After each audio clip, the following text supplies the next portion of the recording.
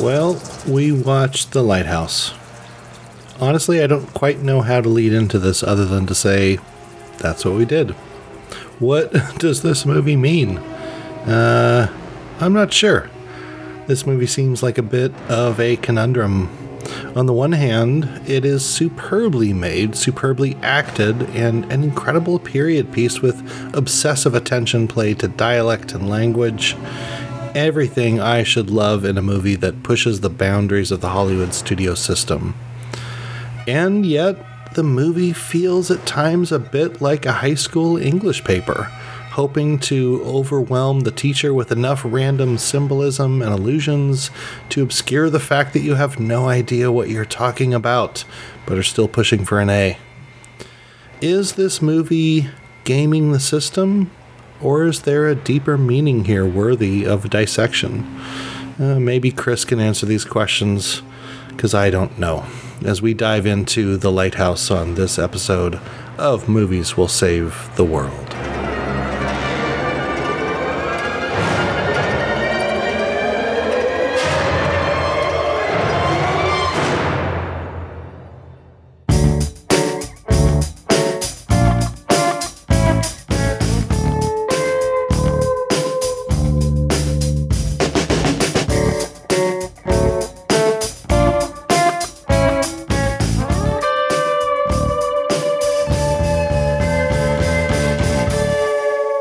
Welcome to Movies Will Save the World. My name is Glenn Cooper. And to his right is Chris Peterson. And today we are discussing, or we are going to attempt to discuss, the 2019 movie, The Lighthouse, not to be confused with the 2016 movie of the same name, and not to be confused with a Spanish movie also of the same name. So I'm hoping, Chris, that we watched the same movie, the 2019. Did yours have Willem Dafoe in it? Well, and Robert I Pattinson? watched all three just to be sure, so there'll be some... I'll find out which one you watched as we talk. Yeah. We'll see where the crossover occurs. It might be the same. I don't know. Yeah. Yeah. Well, I this was my pick, and I picked it under the category of WTF because I had seen it once before, and while I enjoyed it, was very confused by it. So I figured, you and I would talk about it and we'd come to some conclusions. And after watching it a couple of times over the last few days, I think this will be the shortest podcast ever, because did you understand it? I didn't. Yeah, I just want to start by saying I hate you. And after this podcast, we are never talking again. So just get that out of the way. That's fair. That's fair. Yeah, this after watching this, the category, which I think this is probably the only movie that would fit in this category I could have chosen, is mermaids and masturbation. They should. Yeah, that would. Why it wasn't called that? We should find out. M&Ms. That's what I took away from this experience. Yeah, this was. Well, all right. Let me ask you this. Yeah. Why did you pick this movie, Glenn? Oh, man, I don't know. I picked it because I do remember after seeing it the first time. First of all, I love Robert Eggers. I really enjoyed The Witch, which I'm sure we'll talk about. I don't know how you feel about that movie, but and gosh, after watching this one, I know he's doing a remake of Nosferatu at some point, which really? Yep, that feels right up his alley for just given, this movie. But I remember I'm kind of a sucker for movies that are like, oh, there's something here, I don't quite get it. And, ooh, it's an interesting style choice and very stylized, and the sort of like this is kind of a single location, not quite, but it could almost be like a stage play. I'm kind of a sucker for that sort of thing, and wanted to come back to it, and yeah, and also hoping that you're a more educated man than I am, so hopefully maybe you've got some answers that I don't have. But after watching this, my takeaway was like, I feel like I'm smart enough to spot where the symbolism is, but not smart enough to know what it means. Yeah, and I saw it 2 years ago when it came out, and I I remember hearing good things about it. Again, I didn't read any reviews or see anything. I just knew it had 2 actors. I know it was called The Lighthouse. So, again, the premise is great. I mean, I like the idea of just the isolated life that that these people have. Now, lighthouses are real things, right? I just wanted to make sure I understood that. Because that's like a thing. I'm pretty sure. So they just built these lighthouses, right? And they just staffed them. And I think they just, like, people had shifts, right? So I think, from my knowledge of lighthouse lore, that's pretty... It seemed like that was an accurate world. And it's an interesting idea to see, like...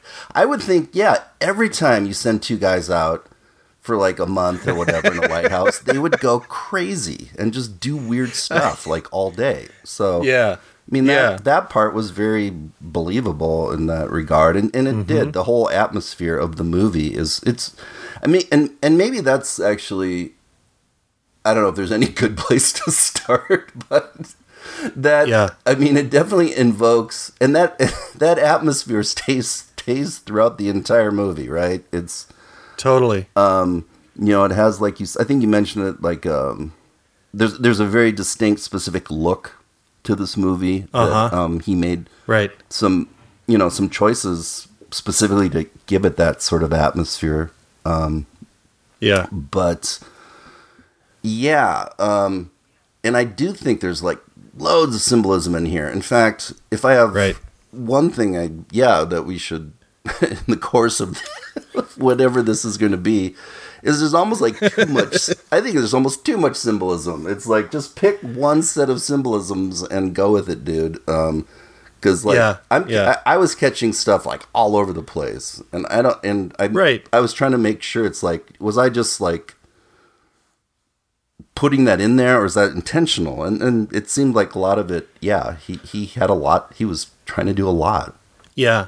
Well, just coming back to sort of the setting and the look and whatnot, and then let's just talk about the symbolism, because I think it's a good place to go. But, I mean, this movie is 2 people, right? 2 people stuck alone on an island for, as they say at the beginning, 4 weeks, right? And there's already weird stuff going on. There's a whole bunch of stuff that's sort of alluded to. Willem Dafoe's character obviously has been here before for a long time, and the Robert Pattinson one is new to it. And even right off the bat, Robert Pattinson brings his own sort of like history and past into it. And you start right off the bat with the sort of like, is it a dream? Is it a hallucination? Is it what? But like this movie like deteriorates, their mental condition deteriorates over time. But I think the look of the movie and the sound design and the score are the things that really hit me the first time. I mean, you see them as the boat is approaching in that very opening scene, and like the score kind of kicks in with, there's some rhythm, and then it cuts right to the front of the boat, and everything's in sync with the score. It's just a really cool way to start the movie, and I love the high contrast of kind of the black and white, and then sometimes it's very, very muted contrast with all the fog and everything. But, it's almost like it's not even a black and white. It's almost like a gray movie. It was very gray. Yeah. I think we both did the same thing, which is try to avoid like as much. This is the movie that we've done, of all the movies we've done on this. This is the first one where I was like, my fingers were itching to Google explanations of the movie before we sat down and talked about it, and I resisted. But I did read a little bit about the production, and they went to a bunch of lengths to get this look, which are I don't know, impressive, I think, for me, as not being a filmmaker, but to see someone who's like committed enough to that sort of aesthetic to kind of go where they did to get it was neat to see. Yeah, definitely. I mean, it was, if I had to,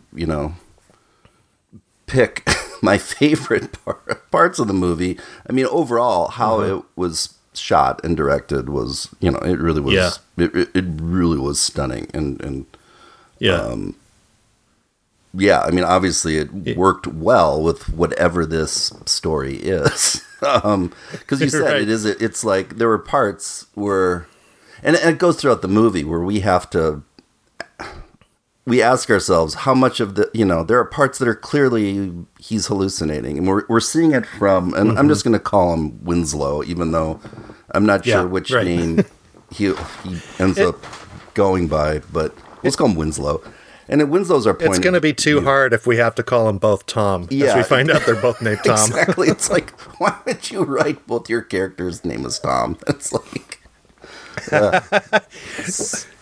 bugs me. Anyway, so we get it's his world. I mean, it's his point of view, and there are parts where he's clearly hallucinating, and there's parts where I wonder if he's hallucinating, and I don't, and I assume that is intentional, that we're supposed to be, get that feeling of being kept off balance, or uncertain throughout the movie. Now, whether that's a good idea or not, I don't know, but that's, it was very unsettling. I mean, it's not, I remember it being advertised, the marketing was as a horror movie, because his previous movie was The Witch, or The Vitch, or whatever you want to call it. The double V itch. Yes. So, this too was kind of portrayed in that. I mean, and it's more like maybe an Edgar Allan Poe horror story than what we would call modern horror. Just kind of messing with your mind in terms of trying to piece together. But then it's kind of like at the end of the day, what is it that we kind of received from this? And I don't know that's what we'll conclude. So I'm just kind of wondering, what were some of your takes or insights about this story? Like what? Yeah. I don't know where to start.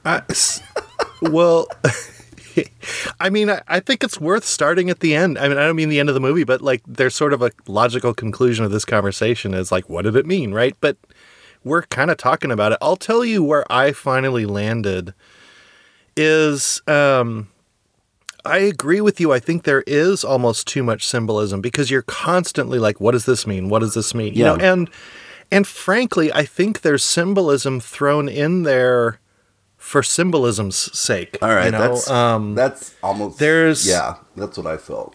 Yeah. There's the scene where it's after a kind of key part of the movie, but you just see this like image of like Willem Dafoe and he's naked and Robert Pattinson is sort of crouched down next to him, and it's like this beam of light coming out of his eyes shining directly on Pattinson's face. And I'm not so sure that means anything for the movie. That was one thing I couldn't help myself but do a little bit of research on, and apparently it's based on a painting by, I believe, a German artist named Sascha Schneider. Okay. Called The Hypnotist. Okay. Which, I mean, but that gets into like, I don't believe that there's hypnosis happening in this movie. So it just felt sort of like a cool image to crib from and throw into this movie. And it was. I mean, it's a really cool shot. Yeah, it did, actually. But I think where I kind of landed with this is that it felt less about trying to make any sort of overarching point of like, this is what happens, or, here is the retelling of some Greek tale or whatnot. And more just like what a descent into madness feels like, and the constant, suspicion or spying on, or the, I don't know, the these two guys locked up on an island together. It's like, they're going to get on each other's nerves. And this is like played out to an extreme. Cause I remember, so I even remember the first time I saw it, like in the first minute of the movie, I was like, he's got to kill Dafoe right now. And I just knew. I was like, that's where it's going to happen. Like, And he, it took him the whole movie to do it in a couple tries, but he did it. But a couple of tries, yeah. You knew that was the logical outcome of this story. It had to go that way in that regard. I think it does. All right, if it would have stuck if this movie's about, yes, just the loosening of reality and going deeper and deeper into some other reality, like, I think the movie's very good. It does a very good job of that, of just insanity or whatever. Trying to figure out, what's the truth here or whatever. If there was that, and it was like maybe that was, if that is the story, it worked. If it's anything else, I don't get it, or what the take is I'm supposed to have from it, other than this is a movie about two guys who are insane. Right. Yeah, I kind of felt like, coming away from it, I kind of felt like Willem Dafoe's character, Wake, Tom Wake, is already nuts. Yeah, yes. Tom Wake. He's already nuts. Oh yeah, totally. And in fact, I was wondering, so if you remember one of the earlier scenes where they're at the dinner table, and Robert Pattinson's character just asks him what happened to your previous partner. Right. And Dafoe starts talking about, he went crazy. He started seeing, mermaids and talking about all this and seeing things in the light and saying there's something enchanted there. Like, I kind of felt like as he was speaking, he was describing himself, not his partner, Because, like, he's pretty much talking to himself to a T. Like, he's the one that's enchanted by the light and, all this kind of stuff. And so, I don't know. I felt like, his character's already nuts, and has learned to live with it somehow, and then, Robert Pattinson is the one that deteriorates over the course of the story. And then,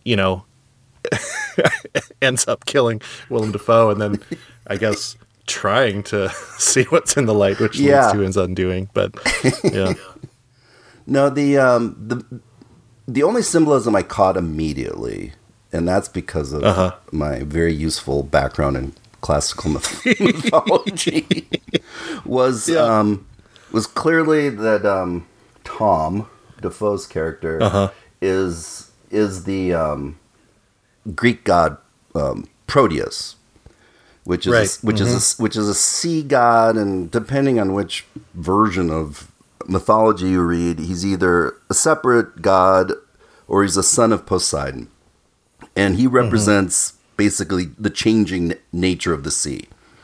Is the that's the personification, so that Dafoe's character, is, and they show that where he has tentacles at some point, or that's alluded to that, and that he's constantly messing with Winslow's head, going back and forth between hating him and then feeling like, oh, you don't like my cooking? I thought you liked my lobster, and then writing all that stuff that he's like this lazy worker, and and then he most likely killed the old wiki and all that other stuff. Right. So he's definitely personifies that. Although the problem I have with that is that Proteus wasn't like a trickster god or something like that. He's not. Right. He's not being cruel. It's just more of the nature of the sea is constantly changing. Right. It's not because it's trying to like manipulate you or harm you. It's just the sea is dangerous. Right. But then we have Winslow, who is, it's very clearly shown at the last scene in the movie, he is Prometheus. Yeah.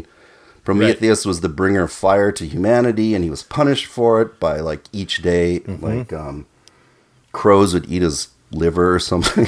It was, he was, and so it shows, like, a naked Robert Pattinson, on the seashore, his guts spilled out, seagulls eating him. So he's definitely Prometheus.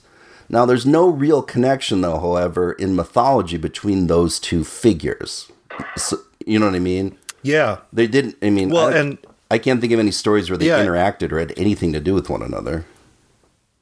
Yeah, and like Prometheus was more of the trickster, right? So like Winslow's character isn't sort of the trickster in this, other than like he's the one who kind of went too far, right, at the very end. Like he stuck his head in where it didn't belong, and so that kind of follows with the Prometheus story. But yeah, so it's like I think you're right. Like those things sort of map to those two characters mostly, right? Yeah, so, I mean that was, yeah. And then I admit I did then. I also read up to see, how close am I? And then Edgar's, is it Edgar's or Edgar's? Is it Eggers? Yeah, he did say that was a specific reference to those two figures in mythology, which again is fine, but but there's no real logical connection between them in terms of anyway, that was, so yeah, we have all the symbolism, and it's clearly for narrative purposes, but that part just felt disconnected to me, to throw in symbolism and not like have it be useful.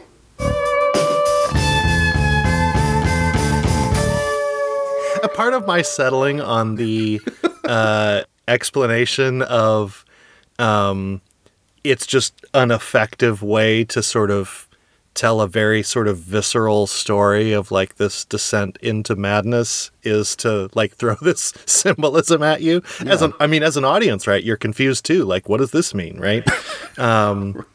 So part of my settling on that's what this movie is about, maybe is just to make my own peace with it.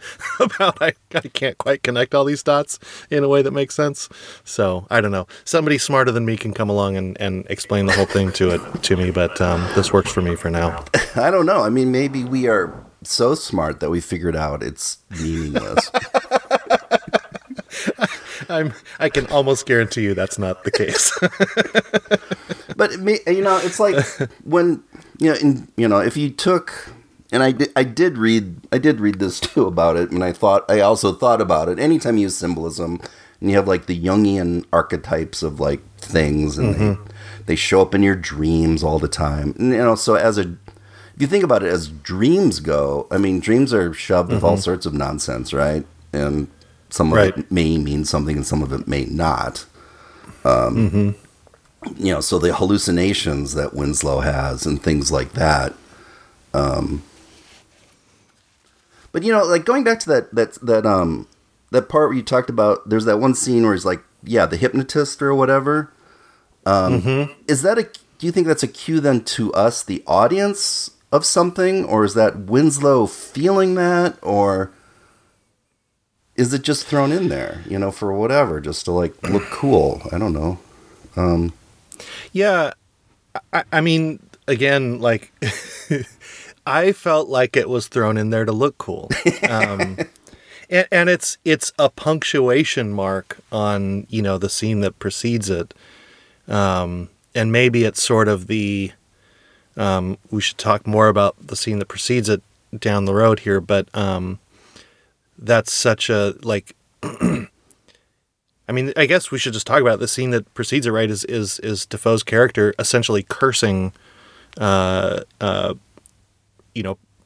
character, and so maybe that imagery right there of the sort of like, the light shining down is sort of the punctuation mark on you've just been cursed by this guy. Okay, well that actually, I guess that does kind of I guess that does kind of tie into it. I guess if you look at it a certain way. I'll buy that. But there, because, and there are obviously, I'm not, because like the mermaid is like a huge theme running through this as well. And, like what he first, like Winslow first gets to his bunk and notices that there's a tear in the mattress, right? And finds a little like scrimshaw mermaid, which clearly, Tom put there for some reason. Yeah, no, so that, yeah, I wondered about that, because at first I thought it was left behind by the previous guy. And then I started to wonder if Tom had put it there. And then, yeah, there's a part, I think, where Pattinson, like, throws it down and says, I'm done with it, at Tom, right? Yes. So, yeah, I guess he did put it there. That it took me a while to kind of catch that, and I hadn't really put it together until you said it. Well, yeah, I mean, Winslow accused him of putting that there, so I just assumed that was probably true. Now, again, I have no idea, like, I mean, is this, like, Victorian or age pornography, like this little mermaid doll? I mean, I don't know what it's used that way, so what is it? I'll know pornography when I see it. I guess he saw it. That was supposed to make him do that, or I don't know. Like, he just knew he would, or you know what? Like, again, yeah. I mean, it is. It's like, you know, yeah. What the is going on there? Because it has like a major presence throughout the film, and you know him breaking it and cracking it. You know, is supposed to be this big dramatic moment for us, and him, you know, that he's trying to like let, you know, that the spell that he's under, that he can break it, right? Yeah, when he broke that, right, he breaks it on the heel. So, I mean, like, there's two scenes in the movie, right, where he's clearly, you know, he's masturbating to this thing. Yeah. And the second one is like, oh God, you know, it's like he's half naked. He's out in some shack. The water is pouring in through the leaky roof. So he's like, gotta be like soaking wet, cold. And he's like trying to do the deed and can't get there, right? And he's got all these distracting thoughts. The guy that we believe killed or let die is popping through his head. I didn't quite read it as him trying to break a spell as much as like just got to that point of like maybe like extreme frustration or disgust in yourself, or you know, sort of the self-loathing kind of piling on, you know. Yeah, I guess I did, but I guess I just never connected it back to Willem Dafoe's character as a breaking free from him. You know what I mean?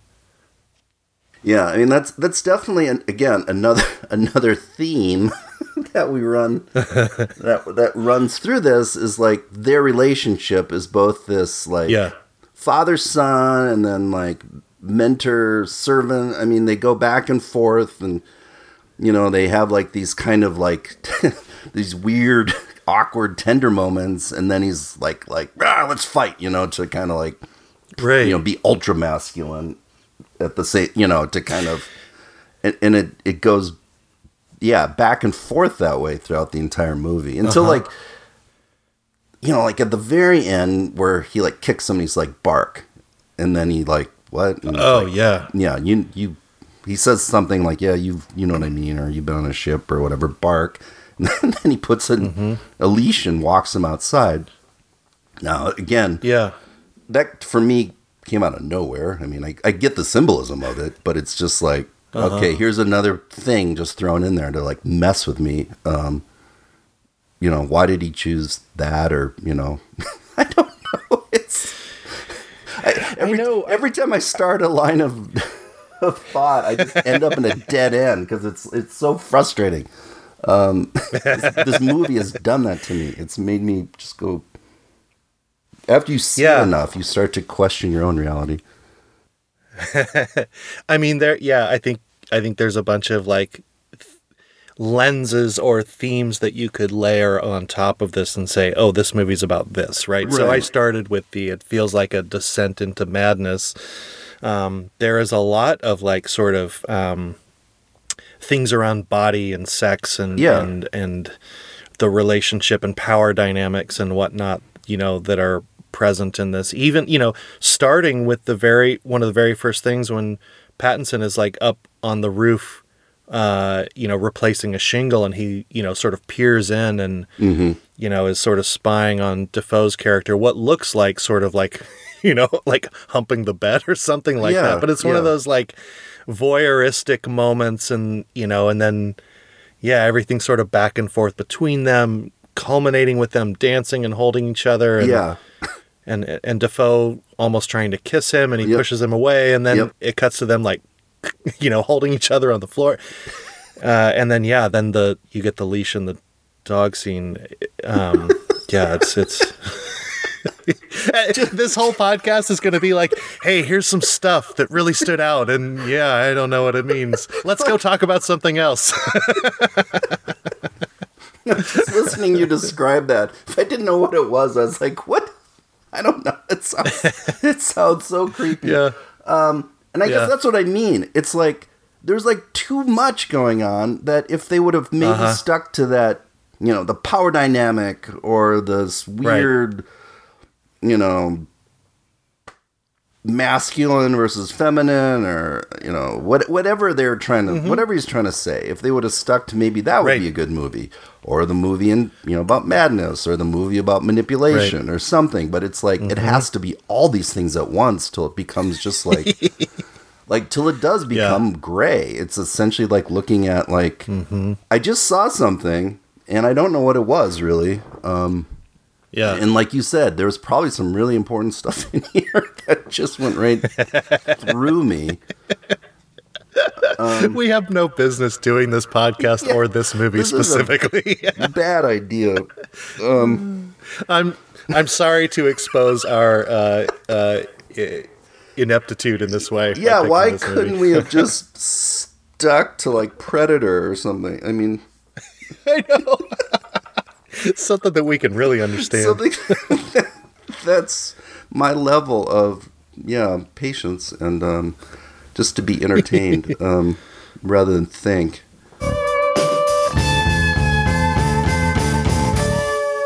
One thing I think we do differ on is that, all right, I saw The Witch also as being praised as this,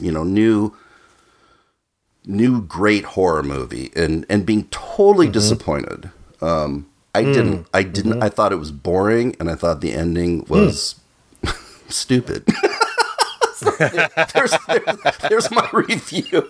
I think what I liked about The Witch is also what I liked about this movie, which is The Witch is very much like, it's very much set in a period of time. The language, the way that they speak is all sort of that period. Which I did sort appreciate, of yes. Extreme personalities in the sort of, puritanical kind of, father figure in the whole family and their religious beliefs and whatnot. And it's just a slow burn, right? And this movie too is it's set in a period. The language, the dialogue is very specific, and it is definitely a slow burn. Although maybe more happens in this movie than The Witch. The Witch is a whole lot of like walking through the woods. Yeah, I mean, I think this movie had more. If we're going to compare the only two movies that I know that he's done, I mean, this one definitely had more of a. I don't know what it just had more. It's more of everything. See, I wouldn't call The Witch or this a horror movie. I think that's sort of a miscategorization on how it was billed or marketed. Exactly, I agree. It's more of like it's more psychological drama or something like that than horror. I don't think there's anything in this that would qualify as a horror movie. It's suspenseful and it's spooky, but it's not spooky. There's no creature. I mean, we can talk about the light up in the lighthouse in a little bit, but there's no creature. There's nothing that's threatening them other than their own, kind of like, wrestling with their own mania throughout, Right. Because you're right. There's no, for me to call something a horror movie, there basically has to be an antagonist. I mean, there has to be some, like, it doesn't have to be representing a creature. It could even be a force of nature or something. Right. Where you can identify that this malevolent force is working against whoever, the protagonist. And this one, you can't say, okay, there's no 3-act structure here saying, okay, in the first part we get this, then there's this, and then there's this. There's nothing to hang your hat on there. And I guess, I mean, is the antagonist just the isolation? Is it Tom? Is it, like Winslow has, clearly he I believe he killed that guy, right? I mean, that's what we're led to believe. Is that guy in Canada, he murdered him, and he's running away from it. And then Tom clearly killed at least one other person, if not many. So they both have these secret pasts, and they're like, trying to escape, and so I don't know. Again, like as a horror movie, it doesn't qualify that to me, other than, like you said, it's kind of creepy and spooky, and it's very unsettling. Right. I thought the way the pacing of the movie and the way it was edited was really interesting because and I was especially thinking about trying to pick out like some of the key scenes in the movie, but because it was hard to identify where a scene starts and ends. I think I would assume this is intentional as a way to blur the lines, just as the characters, their lines on sort of reality and time and whatnot are blurring. But, there are so many little interstitial moments, and then you jump into some dialogue at the dinner table, and then it's right back out in the rain carrying coal in that goddamn wheelbarrow, which I hate wheelbarrows. They're awful inventions, but and you get scenes where it like cuts off mid, like somebody screaming or something, and it just cuts, right? So I think the way it was sort of edited and paced was also meant to kind of keep you off guard and disoriented. Like, oh, now where are we now? Oh, now this is happening. Oh, now it's a completely change of tone, right? So right. No, I mean that was that again. If I stay to my thesis of like, this is a movie about the descent into madness sort of thing, then everything lends itself, I think, to that story. But then there's all this other baggage thrown in there that we're left to deal with, and as the audience, is it worth it? Was it worth my time to see this story be played out? And that's kind of what that's what this discussion, I think. Maybe that's what we're trying to figure out. Yeah, maybe Winslow was a very, very well-educated man and knew a whole bunch about like Greek mythology and symbolism. So this is what his descent into madness looks like. It's, I don't know what it means to go crazy, but maybe it's like all that crap you learned in school starts to come back and you see it on the walls. I don't know. I don't think that's true, but anyway. I will say this though: there are times when Tom's character, I couldn't help but think of the old sea captain on The Simpsons. Like it was just like it was almost. I thought, is he doing a parody of like an old timey sea captain and say all that gibberish, right? Because it seemed like too stereotypical. It's like, and Defoe. I mean, whatever he does, he always gives it his all. He never goes into anything. Which is why I love him as an actor. I mean, he's one of my favorites. And it's because he just, whatever he's doing, he's gonna, he's gonna act the hell out of it. But there are times where I thought it's just, I mean, it's like, is he doing this? I mean, it's just chewing on the scenery sometimes. Like, I know. It was like, okay, nobody actually is like this, but it was. Well, it's interesting. I was watching this on Amazon, and the little like notes that come up on the screen, I glanced at, from time to time. But one of the things that they said was that Robert Eggers was very, very specific about each of their accents, and would like go back and say, okay, no, do it a little bit faster here, or this is the way it should sound, or that kind of thing. So I'm just going to take their word for it that it's accurate as interpreted by this director. I guess that's what I can say. But one of the things that was interesting to me about that is because the first couple of times watching this, I felt like Robert Pattinson's accent was sort of in and out, like it would come and go and totally kind of was. warble around a little bit. Yes. If you believe the little notes on the Amazon thing, that was intentional too. It was supposed to be this very specific, like region in Maine accent. So, but I guess I'll just believe that that's true. But the first couple of times I was like, oh, is it New York? Is it something else? Now it's normal. Well, kind of I thought so too. I thought, okay, here he's sounding like he's from Boston, or like that's a really right. New England type accent. And then sometimes it sounded something different. And, I thought, well, again, I was giving them the benefit of the doubt because it seems like everything in this movie was very intentional, that, maybe he too is... it's just about his character, because he lies, and he also is not completely honest. So, right. Yeah. And maybe if you really sat down and studied those particular scenes where you think the accent is changing, what is he talking about at that time? So is there like a relationship between that? Gosh. Chris, don't do that. I'm never going to do that. Don't do that. No, we already this is already a huge homework assignment to go off and study this. I don't want to be the dialect analysis as well.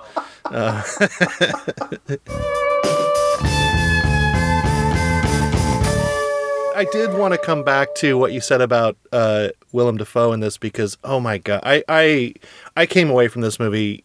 I've always loved watching him. Yeah. And coming away, I was like, yeah, he's in my top list of actors. He's incredible, and what you said is exactly right. He just goes 100% into whatever he's doing, and I thought Robert Pattinson was really, really good in this too. I thought they were both great, and they both played off each other so well. Oh, exactly, and he's proving to be a really good actor. I mean, the poor guy had to start. I know. What a bad way to start a career. But he's dug himself out of it. I know, yeah. It's hard to be a sparkly vampire when you're wiping piss and shit off your face as it's been blown back in you from the wind. And now he's Batman, so he's really done all right for himself, really. Yeah. Yeah, I don't really need to see him as Batman, but another movie he was in was Good Time. Did you ever see Good Time? No. Yeah, he's really good in that. They both were excellent. I mean, they really were. Yeah. And maybe that's what bugs me about this movie, is that everything was done really well. I mean, it really was. Yeah. I mean, it's like, this is a very well crafted movie. Yeah. Looks great, sounds great, great acting. But there's Yep. something about it that's like, you stitch it all together and it's like, okay. Like you said, like, what did I just see? Well, what was this? Yeah. Like, Yeah.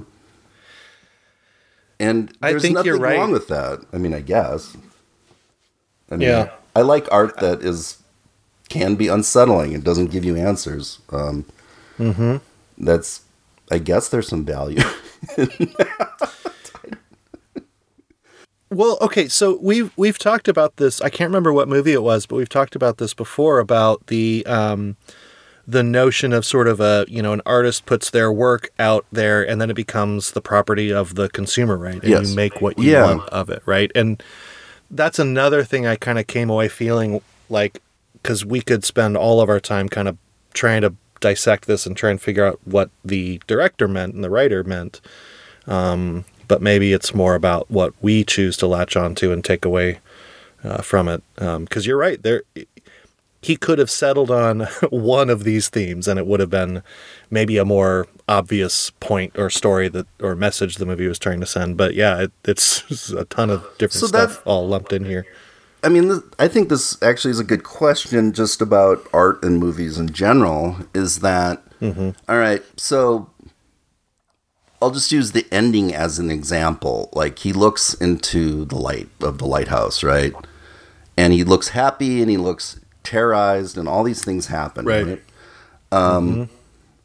Now, I don't know what Eggers said about the ending, if he thought he had a very specific thing in mind that Winslow saw, or is it one of those things where the director says, well, the ending is whatever you make it?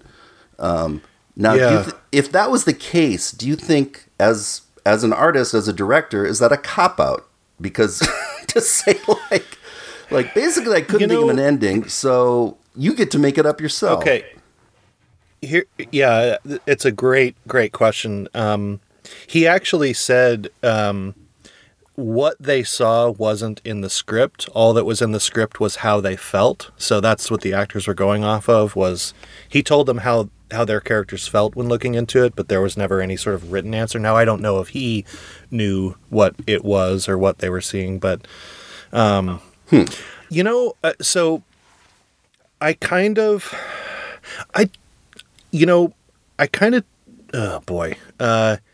is it a cop-out is a great question.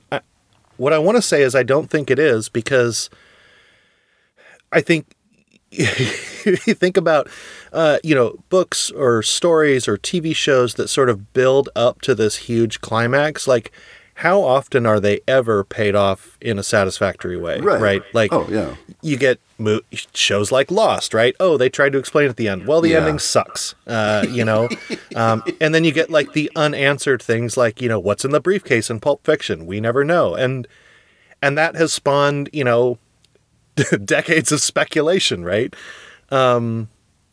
I don't think it's a cop-out, because I think there's a lot of craft that goes into building the suspense and making you want to know. And I think whatever the answer is going to be, it's probably not going to live up to your expectations. So maybe just best left unsolved, really. Yeah. So what you're saying is that we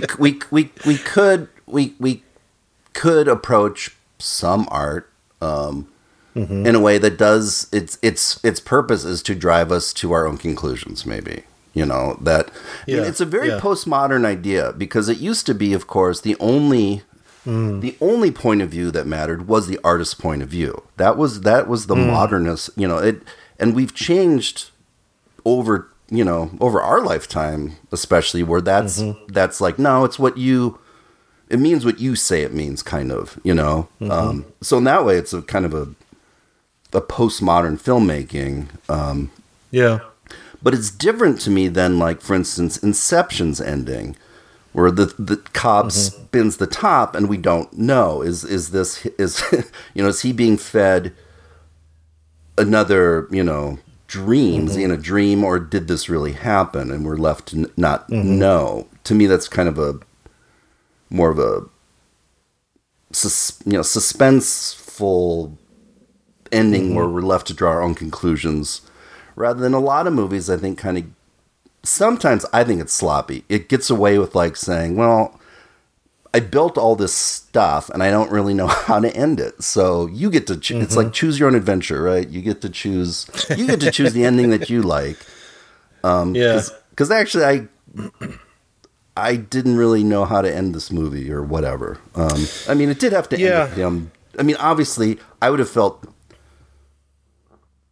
ripped off if he didn't get to go up in the lighthouse and look in there, so they, that was, in fact, I liked that part a lot, like that whole, and I didn't expect to see what was in there, actually. You know what I mean? Like, I never thought we would. Well, because what could they show you, right? That wouldn't have been it's like some weird CGI tentacle creature, like Cthulhu's in there. Like, none of that would have been good, And I think the imagery of his facial expression in that sort of like overexposed, washed out way that it's shot, and then, the sound gets, his voice as he's screaming, it's heavily distorted. I mean, I thought that was masterfully done. Much more compelling, I think, than showing us a creature inside of the lamp, I will say this though. So I actually liked that part a lot. In fact, maybe it was my favorite part of the whole movie. But what happens next to me was like slapstick comedy. So he looks into the light and then he just falls down those stairs. I literally laughed out loud. I'm just it should have played the Benny Hill like that's when I wrote that note to you. It's like that would have been hilarious. Because it was such a juxtaposition of this intense whatever it was to like something like a pratfall, like him rolling down the stairs. Well, yeah, and the note that you sent to me was somebody should do this with a laugh track, and I do think that would be absolutely hilarious. Like, talk about adding a different tone into the movie, I would like to see that cut, if there's a director's cut. Yeah. Every time Willem Dafoe cuts a fart, right, it'd be like, ha, ha, ha, ha. Or like, whoop, like one of those parts. Yeah. Yeah. Anyway. But, so anyway, just to go back to that point about, I guess it is acceptable, but that something is purposely crafted as this movie, that it would have been difficult to show something up there. Yeah, I think that's why, for me, like what you said, like it's so well made that for me, I choose to watch this. It's almost like very compelling imagery, sound, and acting, while my brain decides what it wants to make of it. You know what I mean? Anyway, but honestly, like, that's kind of a choice that I've come to in how I want to receive the movie versus and again, probably because I'm not smart enough to put it all together. But, well, maybe that was what he wanted us to do anyway. I don't know. It's maybe. I do stride the line between like, all right, this is very brilliant, intentionally interesting, and like, wow, to like, here's somebody who's clearly great at filmmaking, who had a lot of ideas and shoved them all in one movie. It's kind of like... Like, is it like overreaching beyond what he can do, or is it intentional? Yeah. Yeah. That he was, like, he had success with The Witch, right? Mm-hmm. So he was kind of probably given more of a free rein to make a movie, like, even weirder. So, and maybe he was like, okay, here's my chance. I got all, I don't know. Yeah. I mean, he and his brother wrote the script, I think. They they developed a story or something. So who knows how long it's been kind of percolating in their minds about this movie about life in a lighthouse. Yeah. What it reminded me of a little bit is the why can't I remember the director's name? All right, so he directed Hereditary. And then he did Midsommar. And Midsommar I thought was awful. I thought this is just, again, a movie where like he had this Ari Aster tremendous success with his rookie effort, and then went all out trying to make this crazy movie, and it just didn't hold together. And that was another movie I just thought it looks great, but it didn't mean a whole lot to me. I think directors like this and Hereditary and Midsommar by Ari Aster. Yes, Aster. Thank you. I think directors like this are exciting to me because you can tell there's a lot there, and you're right. It's you kind of have to see, does it come together? Does it continue to come together? Does it get better? So I'm definitely going to watch whatever Eggers does next, and same with Ari Aster. But yeah, I didn't think Midsommar was anywhere near as good as Hereditary. It's interesting. I've heard other people say they liked it better, and I'm not quite sure why. Yeah, but I definitely want to see what he's going to do next. Maybe it's sort of like they get the 3 movies and then I'm out kind of thing. Because it's another thing I struggle with as a fan of movies, where I love movies that are original, that is a new take that somehow got through the studio system. And somebody could make a very different movie, and that's like such a that's such a breath of fresh air in this saturated crappy movie world, to see something different. And then I think these guys have so much talent, and they're obviously so much better than other people at this, and then they just waste it.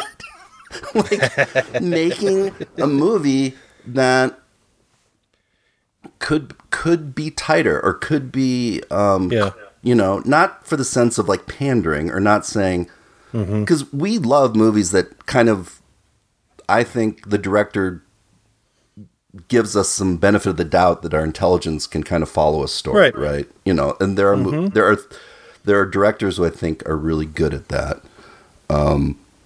And that's why those movies I love. And then there's movies that, this guy, these guys clearly have vision and talent at their and resources at their disposal, that they're given opportunities to make movies that not every kind of indie filmmaker gets to do. And then, they do this very kind of esoteric or idiosyncratic, something very personal to them. And then we as the audience get to see it, I guess. And I don't know. It's kind of like, is it art for art's sake, or is there... Am I trying to tell you something, or is it just like, here's some ideas that I had? What do you think? I don't know. Yeah. So, Glenn, this will be interesting. So, there are a lot of scenes in this movie that are just not... They're connected in a very interesting way. But is there a part of this movie that you would say is the key scene? Yeah. Boy, I had a real hard time coming up with one That's what you scene deserve. for this. Part of it... part of that's because of what you said, like it's so stitched together, and, scenes are often sort of truncated and cut off, and you move on to something else. Yeah. It was even hard to identify, are we in a scene, or is this going to be done in 2 seconds? Right. So I did pick one scene.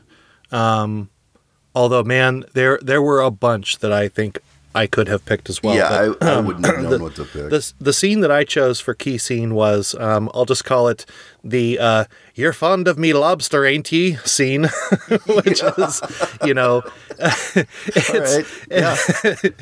starts with, it starts with, it starts with, they're both drinking, they're both drunk. And Robert Pattinson's character, Winslow, starts talking about, I'd like a steak. If I had a steak, bloody and rare. I want a steak! I want a goddamn steak! If I had a steak, oh boy.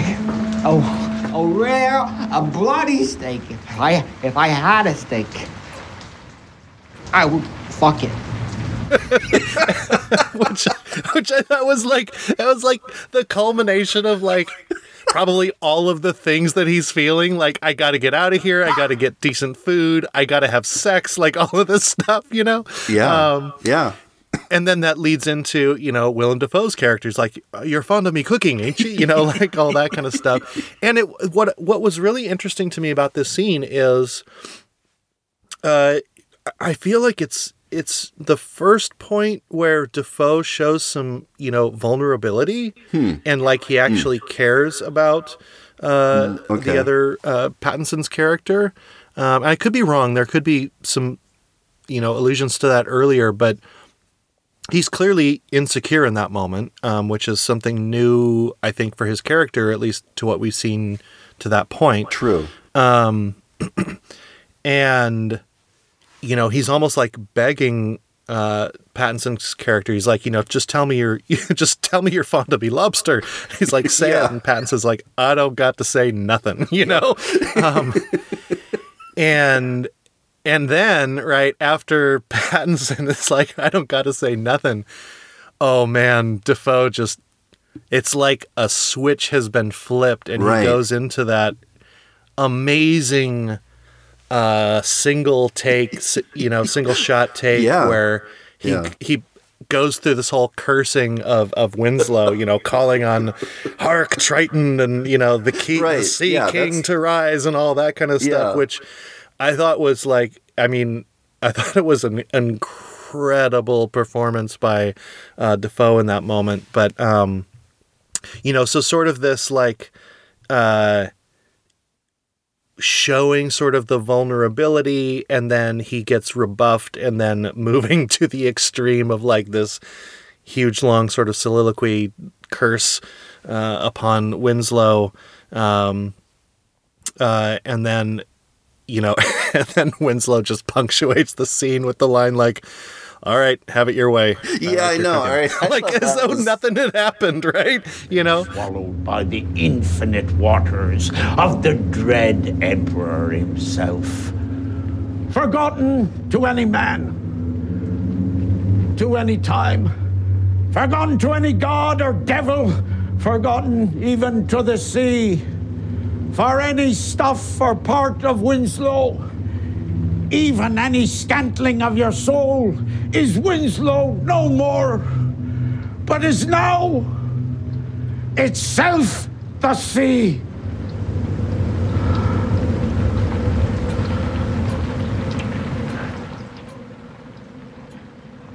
All right, have it your way. I like to cook it. That was good. But I think, the reason why I settled on that was because it just shows sort of a range of emotions for Willem Dafoe's character. Mm-hmm. Presumably the curse sort of started earlier with the killing of the gull. Which I want to talk about. Right. Good God. Because that's when the wind shifts and everything. But that did feel like more of the, now, Willem Dafoe's character is calling down upon the gods to curse this person, and now we're away to the races, and the rest of the movie and how that transpires. So that's why I picked that scene. And the last thing I'll say, and then I'll shut up, is I guess I did read that he did that performance in one take, and Willem Dafoe didn't blink for over 2 minutes for the entire delivery of that, which was incredible. How is that possible? Yeah. I don't know. I'm gonna have to try that later. See if I can even do that. There'll be a new segment on this podcast. It'll be 2 minutes of silence, unblinking. But he was for that, yes. For me, that was full on Protean character. Yeah. Where you do see.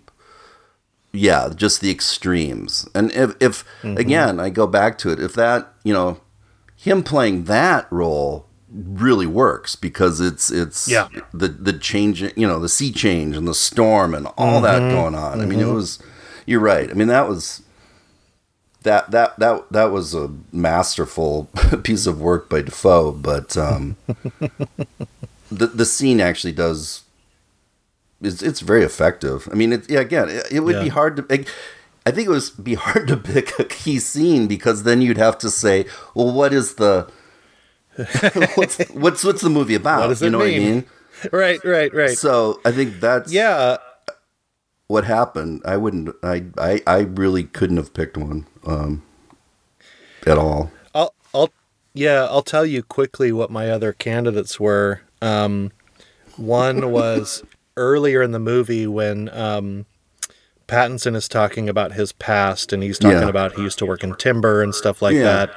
And then Dafoe's character, they're talking about you ever been married, right? And Dafoe's says like, I've been wedded to the light and she's been a better wife to me than any woman. Like, that's like, okay, well, we know some things about you now. And I think in that moment, I think he means it literally. Like, I think he is taking this as like, this is the relationship for me, with a freaking lighthouse lamp. The other one that I almost picked was the confession, why'd you have to spill your beans, Yeah. When he gets into, his telling of as he tells it, letting the other man die, which I loved the way that he ended his story is like, I watched him get pulled down into the logs and the only thing I thought was I could use a smoke. And then that's paid off even later after, like I think it's after the big fight, right? The first thing he says is like, I could use a smoke, right? Yep. So, there were a bunch that sort of stuck out like that to me, but I just wanted to say, you're fond of me lobster, ain't ye? So that's why I picked it. Yeah, that was my main takeaway, was that his lobster was pretty good. But it's really hard to script lobster. Can you imagine how disappointed you would be when you're pulling up that lobster trap thinking like, I'm going to get another lobster dinner, is the goddamn severed head in there? Like, I mean, that's ultimate disappointment, right?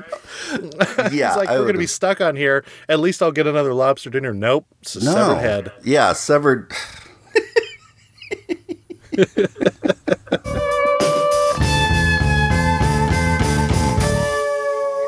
A lot of what I was trying to deduce was, I mean, I think Tom Defoe's character was crazy before everything. Now the question was, how much, was Winslow also, or did he get pushed over the edge? And I guess it goes back to the motivations of Tom Wake's character. I think he's intentionally trying to make him crazy. I don't know why, but that seems like just he's playing with him. He will like be really, just awful to him, right? And then just like really try to like try to bond with him in some way. But then we see like he, when Winslow finds the book and sees all these notes and like, he just, and then, cause like Tom was really masterful at like, for instance, when, he chopped up the lifeboat, right? Yeah. And they run back to the lighthouse. And he's kind of like, you mean when you chopped up the lifeboat and tried to take an axe at me is what you mean. Like, how do you know you're not right now in Kennedy, like, dreaming all this anyway? Yeah. And I'm just trying to think, is he... That's... what's he trying to do? Yeah, that's really interesting because, so... I never thought that Tom was trying to make him crazy, but I'm kind of changing my mind because there's a bunch of stuff that, right, he also, when they don't get picked up, right, Tom is talking about rationing the food, and he's like, I've been telling you to ration for weeks, and he's like, what do you mean? They just didn't come yesterday. And so I was curious about that. Like, to me, that was like, okay, we're sort of bending time now. And then later on, Tom's got the lines like, how long have we been there? Have we been here 2 days, right? Yeah. Yeah, that's part of that whole... it's interesting. He's trying to get him to question, like, are you sure your judgment or what you're seeing is a dream or is it... he's like... And again, it's... Like, that would, to me, would at least fit... the narrative that I've created about this movie. Right. yeah. Right. No, I think that all fits. I think I'm stuck with what you said at the beginning, which is like, I don't know why, but it seems like he is, right? Yeah, I mean, it's I was just trying to think, is he doing that because he himself is just nuts, or does he have like a more devious motivation, or what? I don't know. I mean, I just think I mean, he is obviously like like the lighthouse is like not just the lighthouse, specifically the top floor, right? That room and that light. Yeah. There's some sort of lamp. weird thing about that, right? Where Winslow can't even look at it. It's just forbidden. Right. The forbidden truth or whatever's going on up there. But, and then I was trying to think, to me, it was like, okay, he's clearly trying to like keep Winslow off, just unsettled, just and it didn't help either that by the end of the movie, they're just drinking turpentine with honey in it. I mean, that was... Which I wanted to talk about, but go on, yeah. So, I'm not positive, but I don't think you're supposed to do that. Dude, yeah. When they got to that point, I was like, can you do that? Like, can you just drink, like, turpentine? Is that what that is? Oh, my God. It was actually one of my favorite parts is then he yells out, like... Woo! Gotta keep out! After drinking poison, basically, that's going to totally, like, cause them brain damage and most likely their eyesight. Yeah. I know. The first thing I thought of when I saw that was, did you see The Master, the Paul Thomas Anderson movie? Yeah. Yeah. When Joaquin Phoenix's character in that is always like making his own booze. I'm like, man, you can't do that. Like, you're just going to die. like, way to like, hey, liver, fuck you. So I really think this movie is a metaphor about man's battle with alcoholism. I think that's what this movie is about. Well, but like that's part of it too. And so what's interesting to me is I agree with you that I think Tom Dafoe's character is crazy from jump, right? And it is Pattinson's character that slowly becomes crazy through the movie.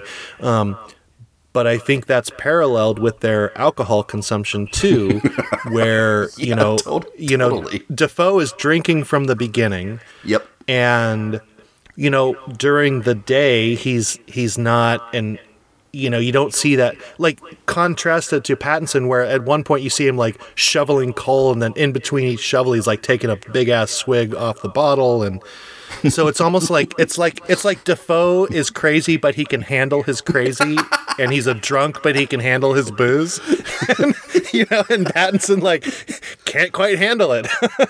So I kind of saw like the parallel to the mental deterioration along with the alcohol consumption and the effect that it had on Pattinson and his unraveling. Whereas I think Dafoe was just, nuts from the beginning, nuts at the end. Yeah, because he made so at the beginning, it's they're sitting at the table, and he's like, you drink with me, and he's like, that's not in the rule book or whatever he says, he's like, well, my rules are what matters. And, he says you're supposed to do what I say, and that's in your rule book too. Yeah, and that to me, that's a good point of reference for everything that happens, because it's gonna go by his rules this whole journey we're on, until the end, really. It does. I think you're right in that. Willem Dafoe's character is trying to manipulate him and cause him to go mad. I just don't know why. Like, that's the part that I'm just like, but why? And maybe that's the point. Is crazy is crazy. It doesn't have a point. No, I need to know the logic behind this crazy person. Tell me the rational reasoning why this crazy person wants to drive someone else insane. Yeah.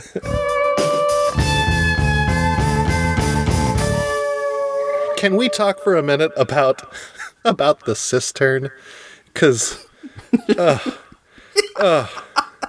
God. No, we can't. I will not. I know. There's so much in this movie that's so visceral, right? Yeah. Like, when you see it, you're just like, I'm throwing up in my mouth. I know. I was like, I cringed at moments, and yeah. and for good reason. I mean, it's stuff. There's just stuff that shouldn't be seen. But what the hell with the cistern? Do you have some? Oh man, I don't know. I just like when he drinks the water and it's off. And like the second time that I saw the movie, I'm like, the first time he takes a sip, I'm like, oh God, don't do it, you know?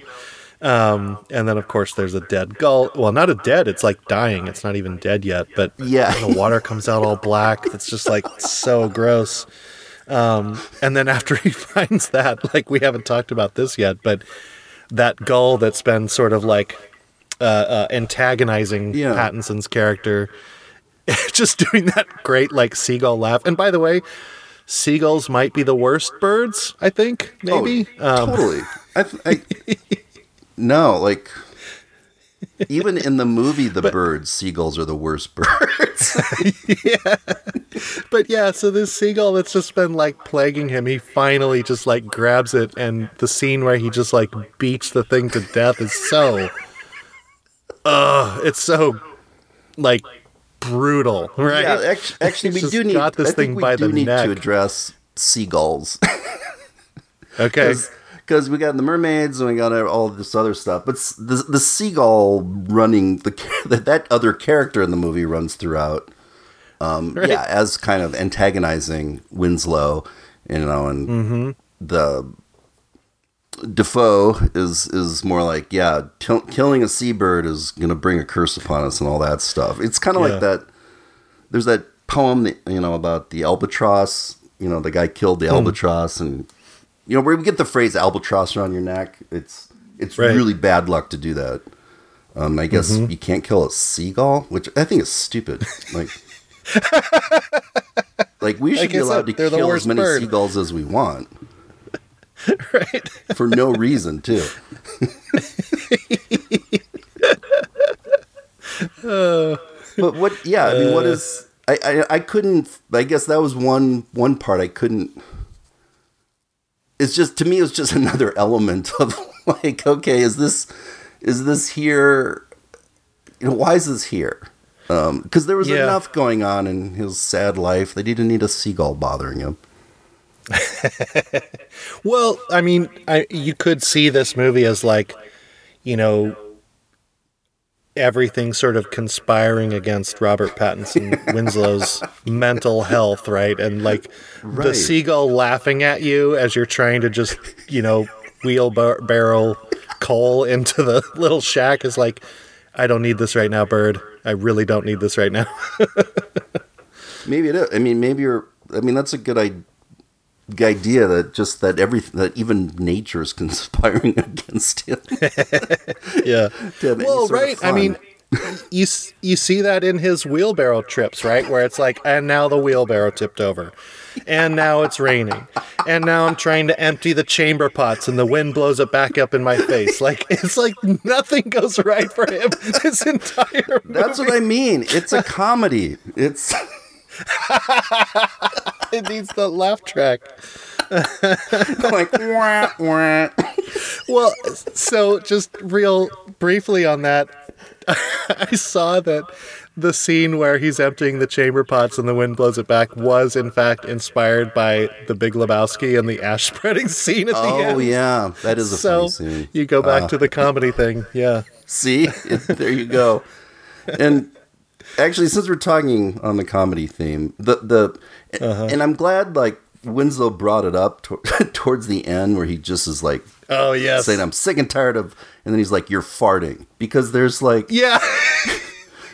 I was like, was that there for like comedy relief or what was the? I mean, I don't know. It just seemed it just seemed like there's another. Let's just throw farting in there. We'll make him like really gassy as a character. Yeah. You think you're so goddamn high and mighty just because you're a goddamn lighthouse keeper? Well, you ain't a captain no ship, and you never was. You ain't no general. You ain't no copper. You ain't the president, and you ain't my father. And I'm sick of you acting like you is. Sick of you laughing, snoring, and your goddamn farts. Your goddamn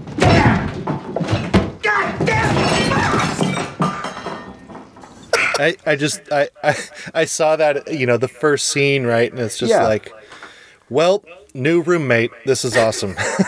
He's already just farting up the bedroom. Yeah, he should have killed him right there. Yeah. I just think there's a lot of body stuff in this movie, Maybe that was another easy way to...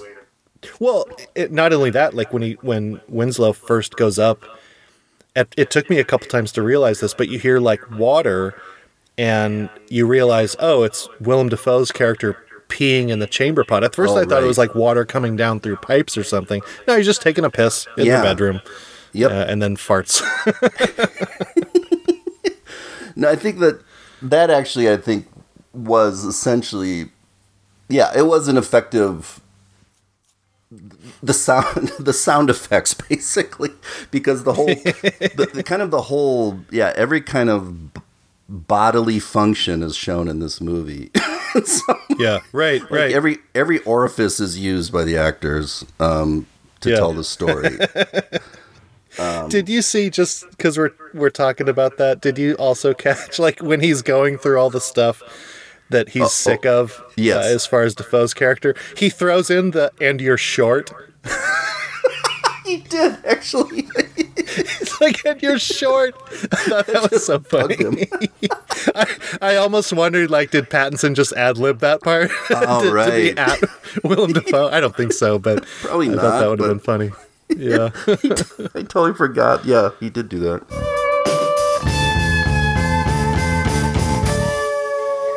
So, Chris, we've admitted our confusion at this movie. So I think the only logical question that comes next is, did the lighthouse save the world? Yeah, and I've actually gone back and forth on that. Yeah, usually I can kind of say, this movie, here's why I think it was useful or not, to the world. And this one, like everything about it, it's not as cut and dry as I'd like it to be, because on the one hand, I would say no, it doesn't. I mean, it's just this very idiosyncratic version of the director's vision that we watch, and it plays out, and then we say, okay, I saw that. Don't know. Maybe I'll see it again. Maybe not. I don't care.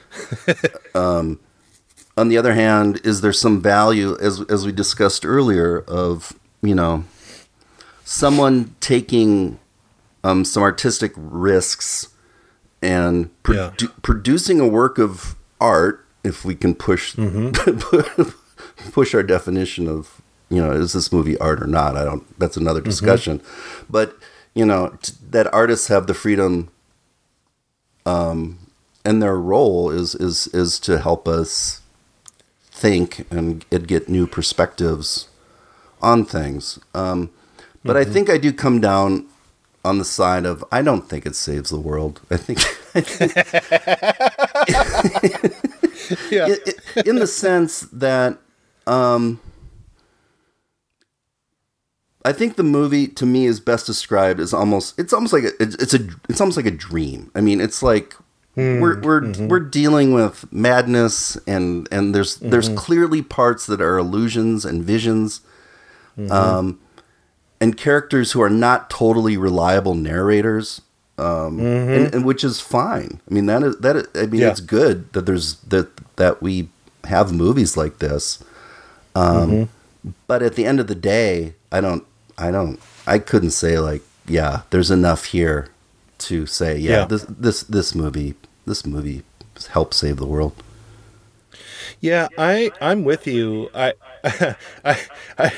I felt like if the question had come to me first, my answer would have been nope. Next question.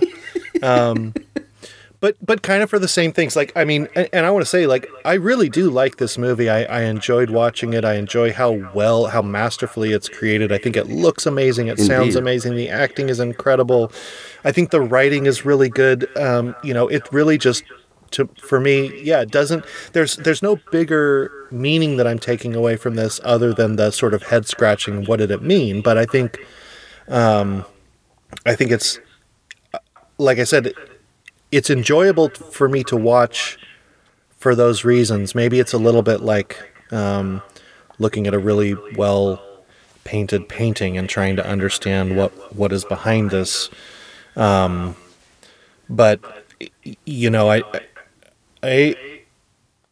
thought I was going to be more articulate than this. This is falling apart. Kind of like the movie. No, but no, I come down to the same place, which is I enjoyed watching it. I probably won't watch it again, at least for a long time.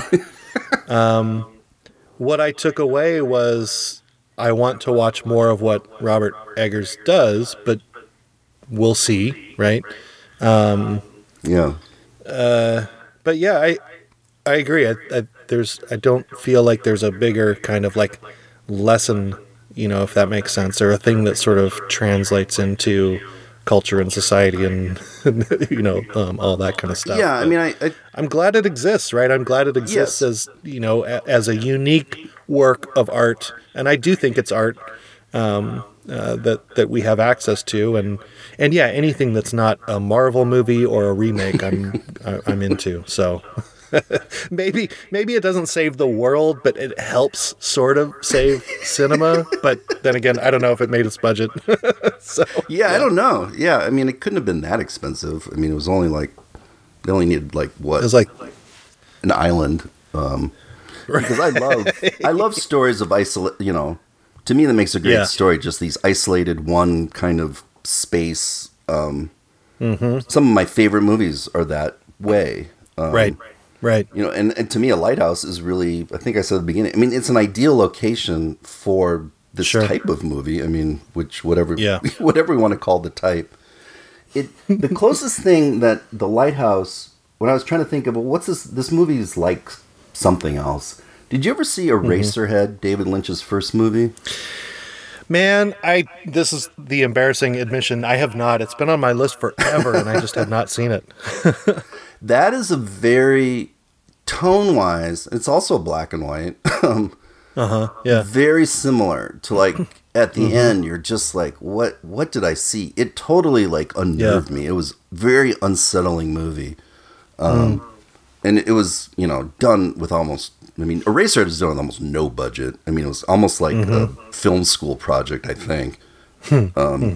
But it you know, it's probably the closest feeling I got to seeing this was Eraserhead is what I was thinking of. So it's, and I don't know if Eraserhead saved the world either, but it was a weird movie, just weird, which I guess has some value, but I can only take that in doses. I mean, regular life is weird enough, right? That I want some things to make sense at the end of the day. As I go to sleep at night, to think that there's some order in the universe and it's not all chaos, and that some things will make sense.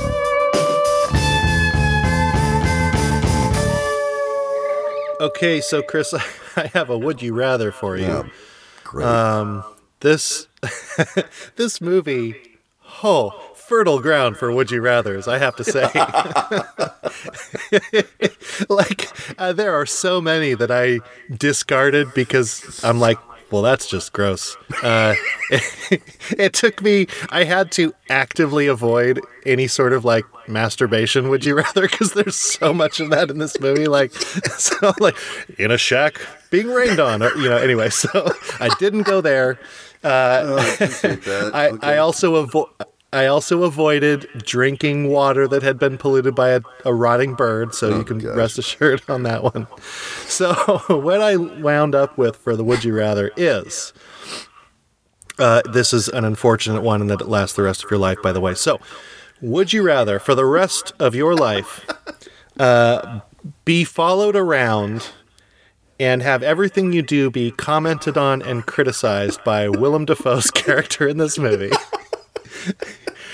Or would you rather be followed around by that goddamn seagull laughing at you no matter what you do for the rest of your life. Man, that is unfair. Oh, God. We're going to start picking movies just on the would you rather potential. No, actually, when I heard the first choice, I thought, well, no matter what the second choice is, I'm going with that choice, because there'd be nothing worse than that. And then I think you actually did find something worse than that. I would hate to have a seagull mock me. Oh, you merged too quickly into that lane, lad. Did you forget your blinker, lad? There is just something about seagulls, at least for me, that I don't. So no, I would rather have the old man of the sea just constantly have this narrative in my life. You're getting a bit long-winded in this podcast there, lad. Be more concise with ye. But I mean, no, I'm sticking with my answer. All right. I would choose Thomas Wake as take smaller bites at the dinner table. What are you? Well, yeah, I mean, is he going to do everything I do, criticize it, or just like certain things? I think pretty much everything. Oh, well. But then the other option would be like the seagull just is like always present wherever I am, kind of thing. Yeah. I mean, I am sure that there is some inner ring of hell where that does happen to people who are really bad in this life. And they deserve it. Yeah. Yep. All right. Fair enough. Well, that choice is now signed in blood in the book of the Movies Will Save the World Would You Rather list. Would you rather? Yeah, we got to print that out some point. All right. So, Chris, what do we have next week? Please tell me it's something easier. What are we doing next week? No, I should totally get back at you for doing this, but I'm not. I would deserve it. Yeah, I'm not going to go that route. We're gonna go in a very, very different direction. Okay. You know, so this past podcast, well, the one we're doing right now. I have no idea what time of day it is or anything. So we just have looked at a very, unique movie, and now we're going to switch gears and pick a movie from a franchise. And what I have chosen is, for our next movie, the theme is, what is the fourth best Star Wars movie? All right. Now the reason that's our theme. The reason I say that is I'm going to first state that what I consider the real Star Wars movies, the like the one I know is called Star Wars, but now it's called A New Hope. Empire Strikes Back and Return of the Jedi. That's the core. Okay. But outside of that, there are other choices. And I am going to prove my point that Rogue One is the fourth best Star Wars movie. Okay. All right. So it's just whole Star Wars canon then, not episodes 1 through 9. The Star Wars universe, yeah. Rather than the Darth Vader story or whatever it's supposed to be, the Skywalker saga. This is anything is fair game, and of the movies that we have, I'm going to advocate that Rogue One is the best Star Wars movie outside the original 3. All right. Well, I think the only responsible way to do this is that we each commit to watching episodes 1 through 3 and then 7 through 9 and then Rogue One to really have a real objective conversation. And of course, now that I've said that, there is no way in hell that I'm going to do that. Right? Well, then maybe you should just watch. I don't know. I think I can make a pretty good case about this. Yeah. Okay. Awesome. All right. Well, I look forward to it. I do like that movie, and I haven't seen it in a while, so that'll be fun. Cool. All right. Well, thank you folks for listening. This was a movie to get through.